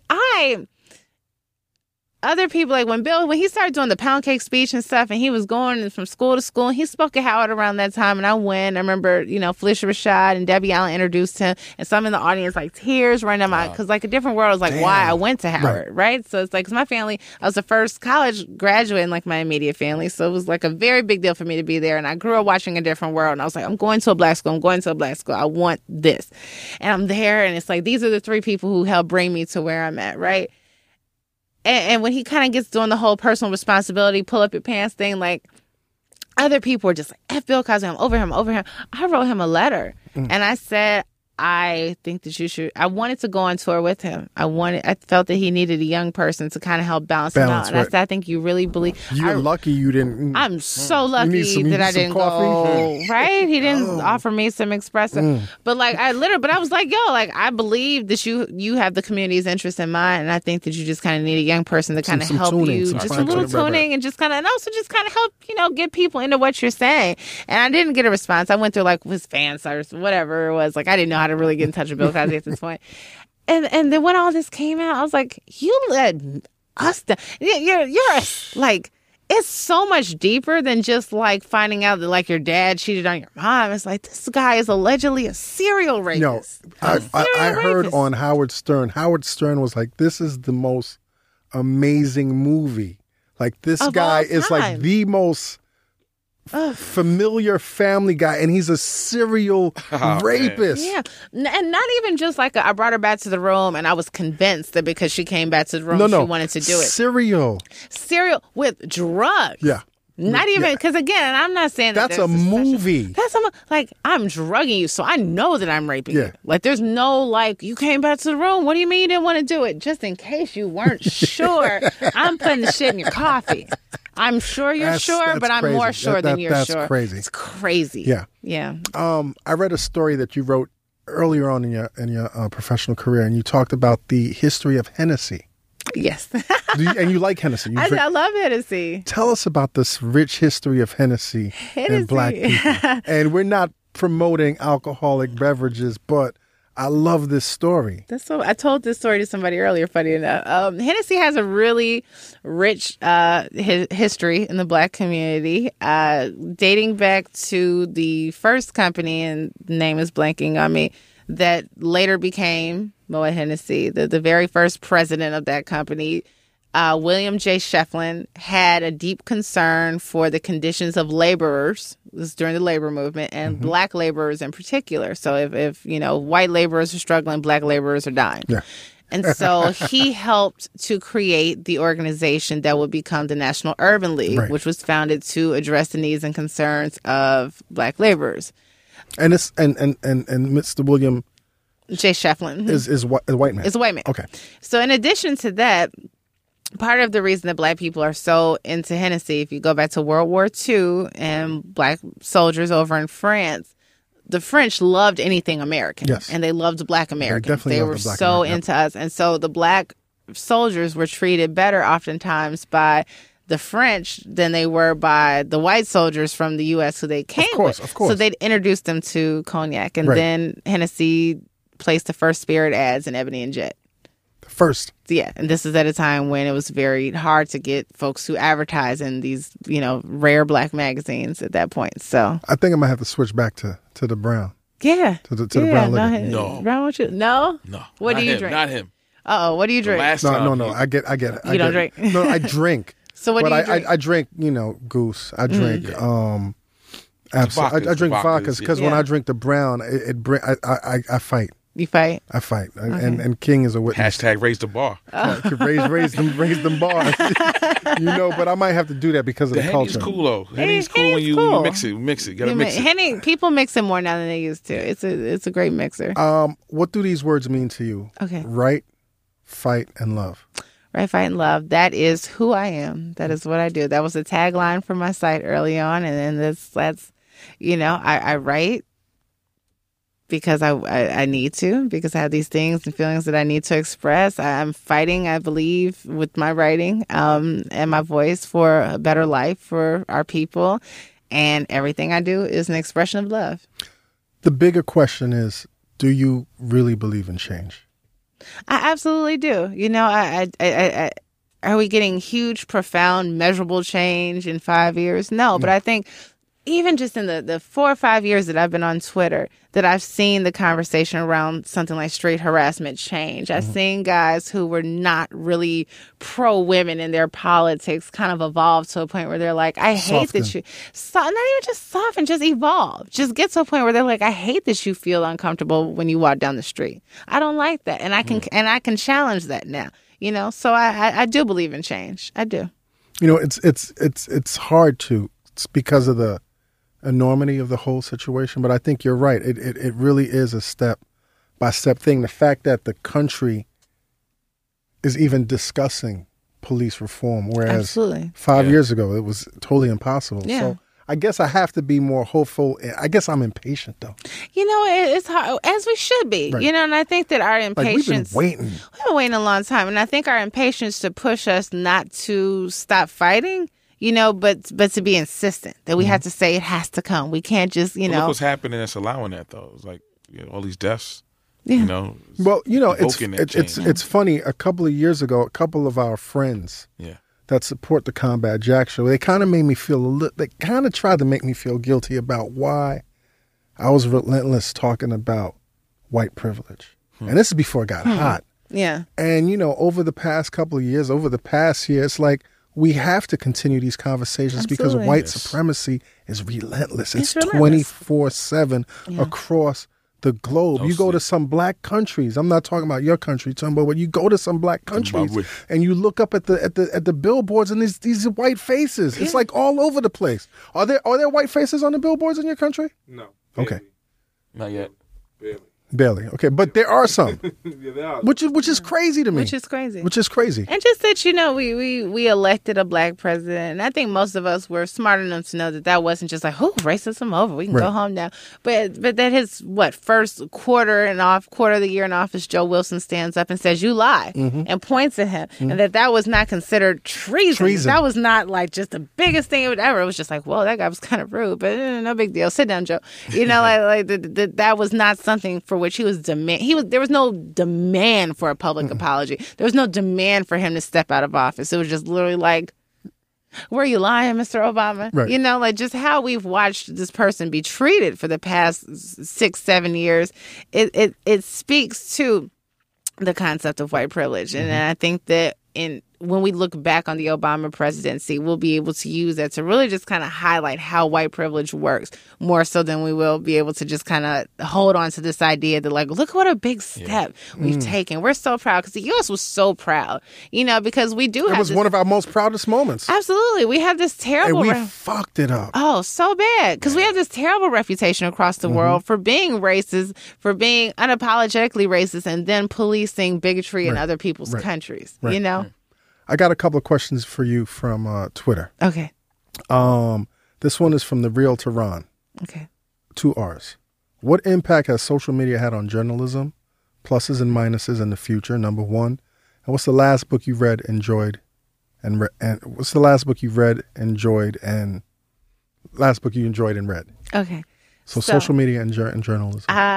Social media allowed non-traditional journalists like me to have jobs like the job that I have. Which is a plus and a minus. It's a plus and a minus, because not everyone has...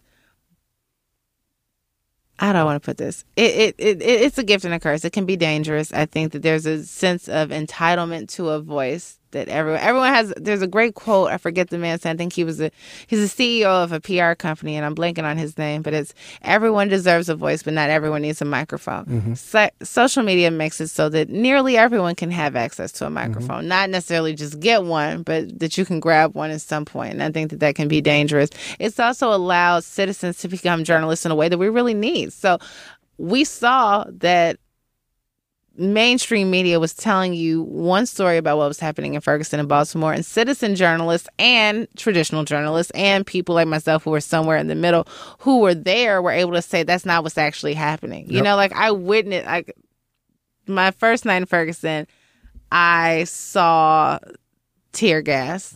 Did you fly out there independently or because of your gig?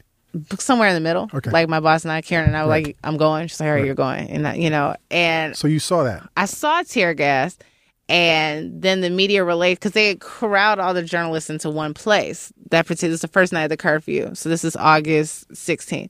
So they say, you stay in this parking lot, the parking lot of the corner store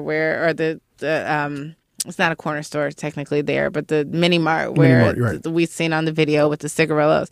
They said, stay here or else we can't protect you and you'll be arrested. So a lot of us that night were there, and we hear 1, 2, 3 gas, and then you see it. But we're like 3 blocks up, so you can't really smell it yet. And the media relations person is like, that's not tear gas, that's just smoke. So we're tweeting like they've just started throwing smoke cans, and then we're reading the tweets from the people that were down there like, this is tear gas and we're being tear gas. Right. And so just think of all the... Right. Like we got they lied to us in that moment. We were close enough that eventually you did get to smell it, and there's still, and these are people from USA Today and from CNN and, Fox News. Spinning. They're telling us right then and there, so...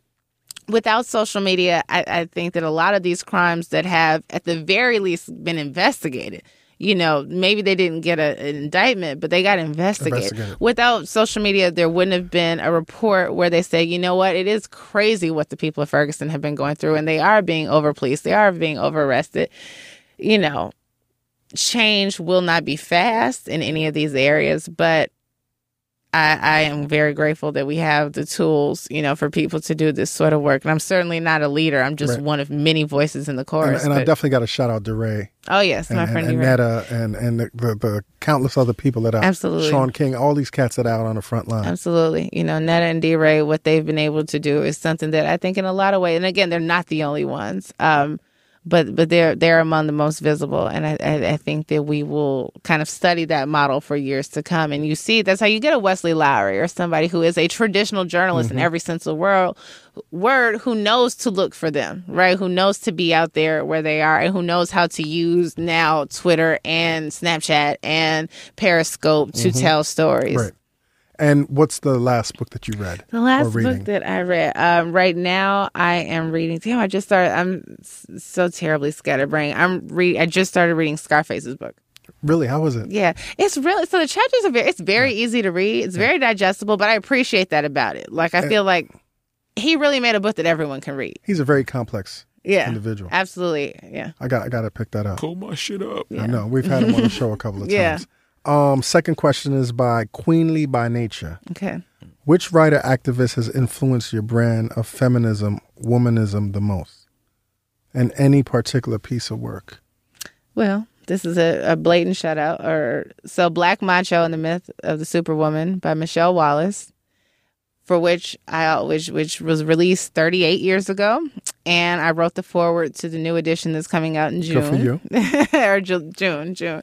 So that for me was one of the most influential early on. It kind of just affirmed a lot of what I thought. I was like, I'm not crazy. Right. But I always cite these two books, and I really mean it when I think of like my early feminism, like I'm first starting to have these moments. Joan Morgan's When Chicken Heads Come Home to Roost, which I think it's a good book. It's an important read. It's an easy read. It's a really easy read. And Joan's another lovely fantastic person that I've had the fortune of knowing personally. Absolutely. She's become one of my big sister friend people who's had my back. And I'm lucky. Like, that kind of group of writers that I grew up reading, like Joan, Kierna Dreamhampton, Akiba Solomon, Karen Good, Asha Vandalay, like those are my like big sisters now. Like, they really have looked after me and supported me. Yeah. I'm very fortunate for that. That's hot. All right. Some cats were asking me why, and I already get it because I do the same thing. Why Jay-Z over Nas?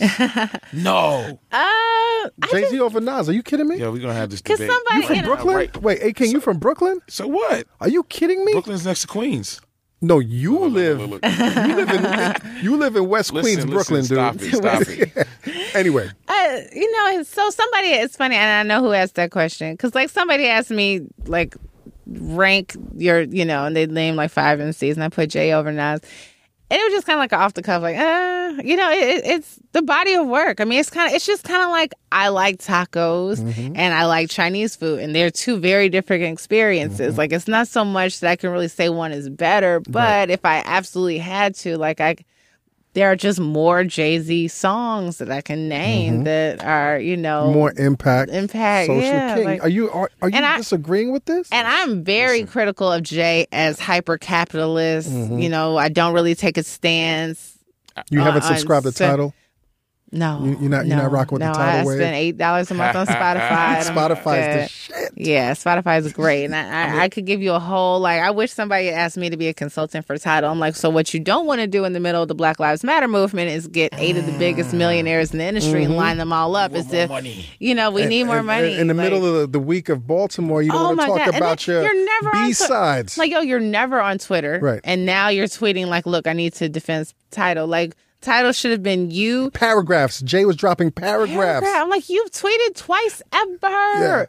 Ever. Somebody's editing these tweets. There's not a comma out of play. Like, somebody put thought into this. And this was the night after things had turned all the way up in Baltimore. It's funny you talk about Ferguson. And, J. Cole was like one of the guys who was out there. He looked so uncomfortable. I was just going to say, he was on the Title stage. I don't want to be up here. Like, I hate Rock Nation. This isn't fair. Like, and it's funny because I was very vocal about Jay the day that he announced his B-sides concert. And I was like, I fuck with Jay and the whole nine, but this ain't it. And cats were like, but he donates. And I'm like, I get it. Yeah. If you do shit behind, if you're a private person with your contributions to the movement, I appreciate that. Yeah. But your voice, man. Your voice, like, you gotta you have a it. power, like, not everyone has a powerful voice. Right.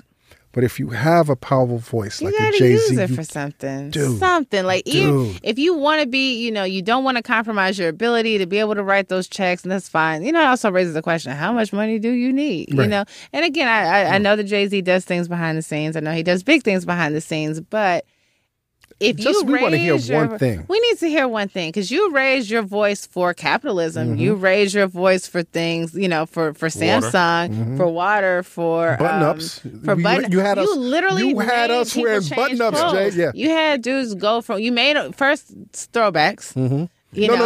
First of all, I was mad at Jay when he was wearing the do-rags. I hate do-rag Jay because he had niggas everywhere wearing do-rags. He didn't even have waves like that. And I was like, yo. I was like, what are you wearing the do-rag for? Do-rag is... It's a functional item Yes. in addition to the style at the time. But he had everybody wearing those tacky blue do-rags and red do-rag, and then was like, nah. We got to button up. We got to which button we all up, which buttoned up. everybody did, them big oversized So your tacky voice is stripes. obviously Your voice is influential. impactful. Yeah. So just imagine if you were just something as small. Like, it's not even have to be the biggest thing. If it were just as small as just treating women better, right? Because we know you love your woman. Like we see that, and I think for some people, him and Nas, with Khalees, kind of did make relationships look cool, Right. Yeah. But it's not even something you really like. You're just at the point where you're talking about it. Now you have a 2-year-old. It's like you've been with this woman for over 10 years. Like, it's totally okay. And again, in interviews now, who kind of alludes like, oh, I had to grow up, I had to get out of. Like, but what if you still call her like a bitch with a fat ass on records and stuff? And like, what's cool for a couple, the community doesn't necessarily need that. But what we TMI. that's TMI. But what we could use is for you to talk to dudes about not catcalling or just something. Something. I'm not saying it has to be. We got to grow up. We got to grow up. You gotta grow up. And cats like Jay can help in the process. Absolutely. Your top 5 writers of all time. Ooh, it's difficult. Toni Morrison, James Baldwin, Alice Walker. Trying to think of like a magazine writer, somebody to kind of balance it out. Ta-Nehisi. No. You don't fuck with Ta-Nehisi? Oh, absolutely. I'm just saying top 5 of all Okay. time. No. I don't think he would want to be on somebody's top 5 of all time list. Baldwin, Walker, Morrison. I'm a big Langston, even though I'm not a huge poetry person. Langston Hughes and Maya Angelou are big ones for me. I would have to say Bell Hooks. Bell Hooks, yeah. She has such a clean, I don't always agree with the things that she says, but just very clean, clear, kind of like you said, like I want to be understood. Right. Like it's not my job. Even though now some of the things she said in kind of her speaking engagements don't quite feel that same way, but just kind of like I want to be understood. I'm not here to preach to the choir. And your top 5 MCs. Top 5. So that for me has always been it's so sporadic because I know just some of it for me is just like what I like. It's not about you being the best. It's what you like. What I like. It's what you like. So that said, like it's hard for me to not put like, do I put Common on here? Because I don't think he's one of the 5 best, but he may be one of my 5 your list. favorites. It's your list. So, and I think we all have to respect our individual list. Yeah. So if this is just my individual list, it's gonna be so corny, so Brooklyn natural hair, but Lupe. Okay. Kendrick's already there. Like Kendrick is, yeah. He might have taken KRS's spot. Like I just, Ooh, okay. that's difficult. No, but I get it. Black Twitter. Yeah, Black Twitter gonna light me up. So then there's also like, so I want to put Mos on there, but Mos has such a small body of work. Mos has at let this us down. point. I wanted him to be on my top 5.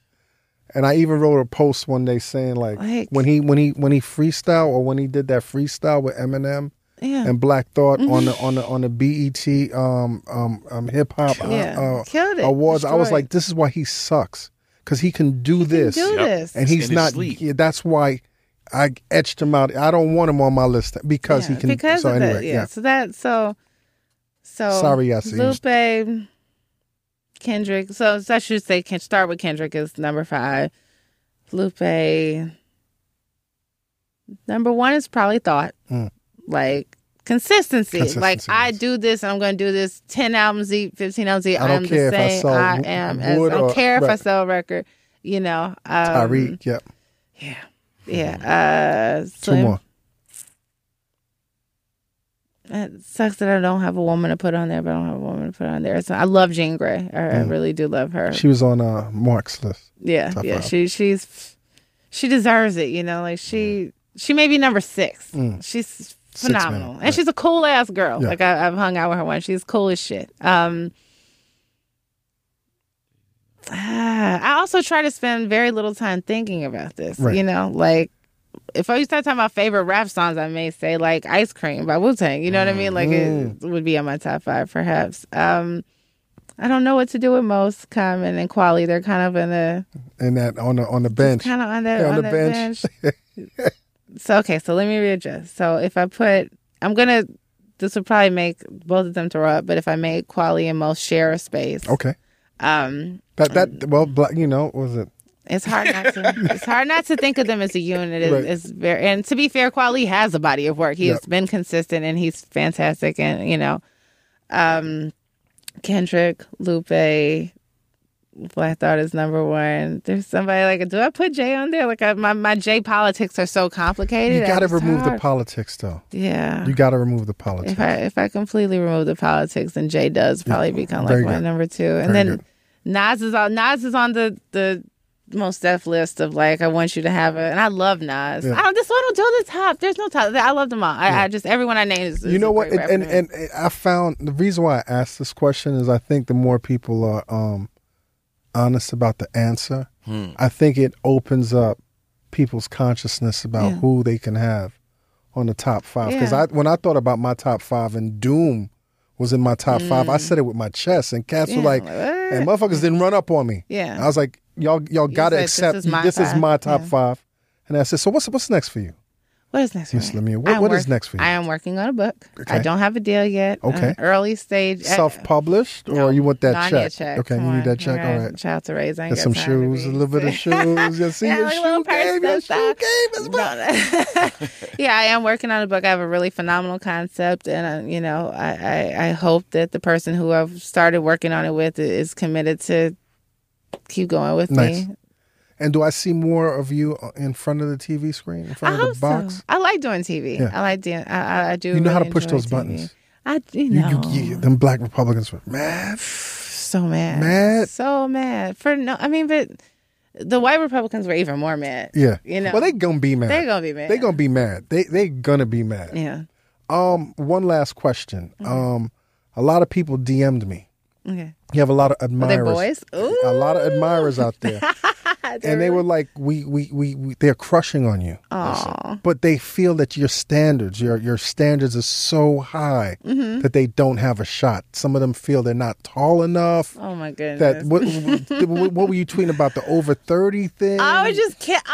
Like people, you know what? And I'll tell you a story. I hope he doesn't hear this, but just kind of a lesson I learned. I really do need to chill with like tweeting about men. Period. Men are sensitive, you know. Men are so sensitive. There's a guy who was an internet friend for years. When we first encountered each other, I was in a relationship, and then I wasn't. And we finally got to hang out, and we have real life mutual friends. We got to hang out in person for the first time last couple of months, and now he's in a relationship, and I didn't realize that he was attracted to me, and I definitely was kind of like, oh, he's a cutie pie and blah blah blah, and he said something like, yeah, you're always tweeting about how like you don't like guys under a certain height, and I'm like, and he's my height, we're the same height, and that absolutely would have dated this guy, absolutely, hands down, like we're friends, but he's taking it. I'm just like, damn, like I wonder how many He got a ring? No, but he's got it. I respect it. He Lives in a different state, and I respect relationships and all of that, okay. But homie, if you listen to the Combat Jack show,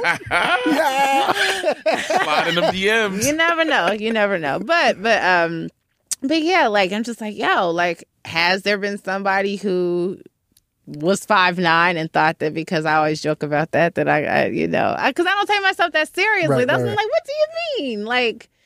Yo, listen, brothers, if you got game and if your shit is on point, step up, man. Stop.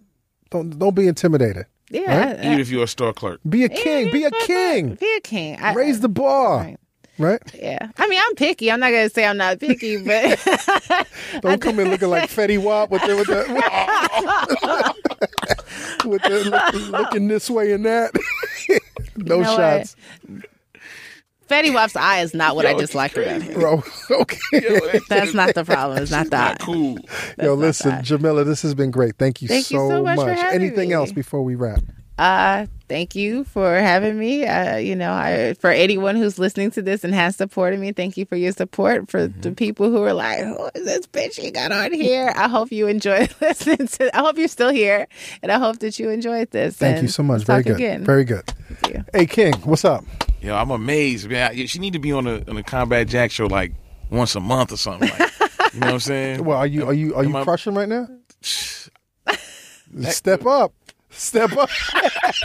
Yo, and one more thing I want to say. Yo, listen, and talking about the top 5. Yo, I'm desperately trying to put Jay Electronica in my top 5.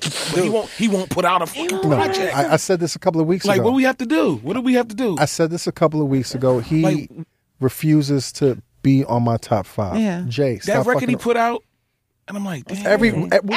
Every single one. Which the one? The most recent one. Everyone. Say on every single Everyone. time. And then the it's crazy. title thing happened. I'm like, damn, is Jay Electronica gonna put his album on title? That's so anti-Jay. You know what I'm saying? It's like, That's what's gonna make us download title, the Jay Electronica album. No, because it's going to get bootlegged the next day. oh, they gonna be on it. Yo, listen, internets, you know what it is, man. Dream those dreams and then man up, women up, and live those dreams. Because a life without dreams is black and white. Yeah. And the universe flows in Technicolor and surround sound. Raise the bar. Let's go. This weekly drop is featuring rap newcomer Gold Link with a new record called Sober Thoughts. Shout out to Al Lindstrom. Shout out to Rick Rubin. Hashtag the weekly drop, the Combat Jack Show. Cheer.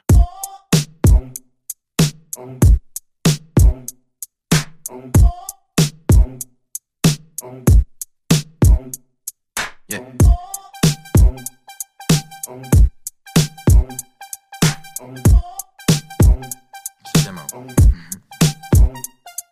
Yeah, we fuck today, we fight tomorrow, then we fuck again. I fuck a homie, she find out that then she fuck my man. Then I hit her and I tell her she a piece of shit.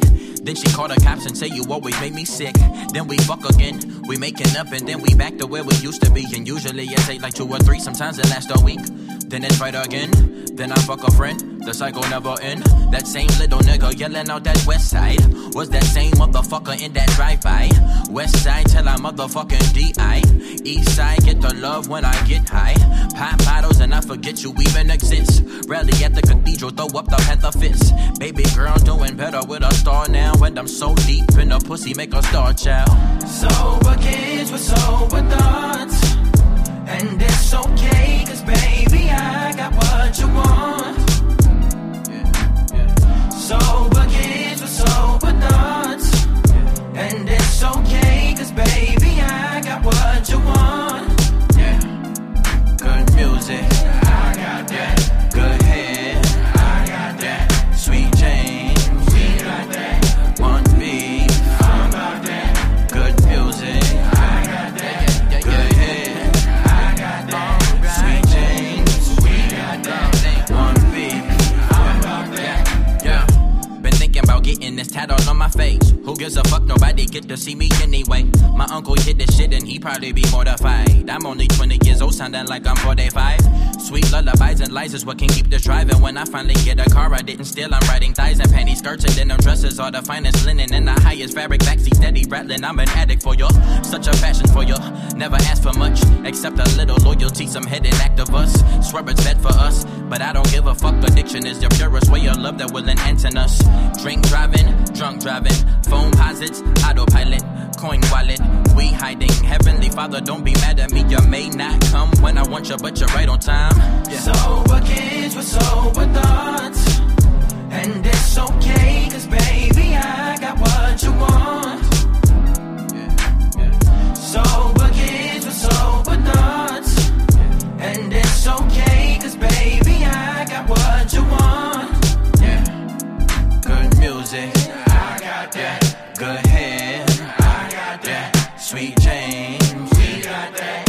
One beat, I'm about that. Good music, I got that. Good hair, I got that. Sweet Jane, we got that. One beat, I'm about that.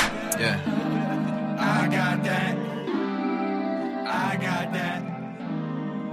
We got that. I'm about that. I got that. This episode of the Combat Jack Show was produced by Jonathan Mena, executive produced by A. King and Chris Morrow, engineered by Samir Karan, and recorded in the Engine Room Audio Studio in downtown Manhattan. This is an official Loudspeakers Networks production.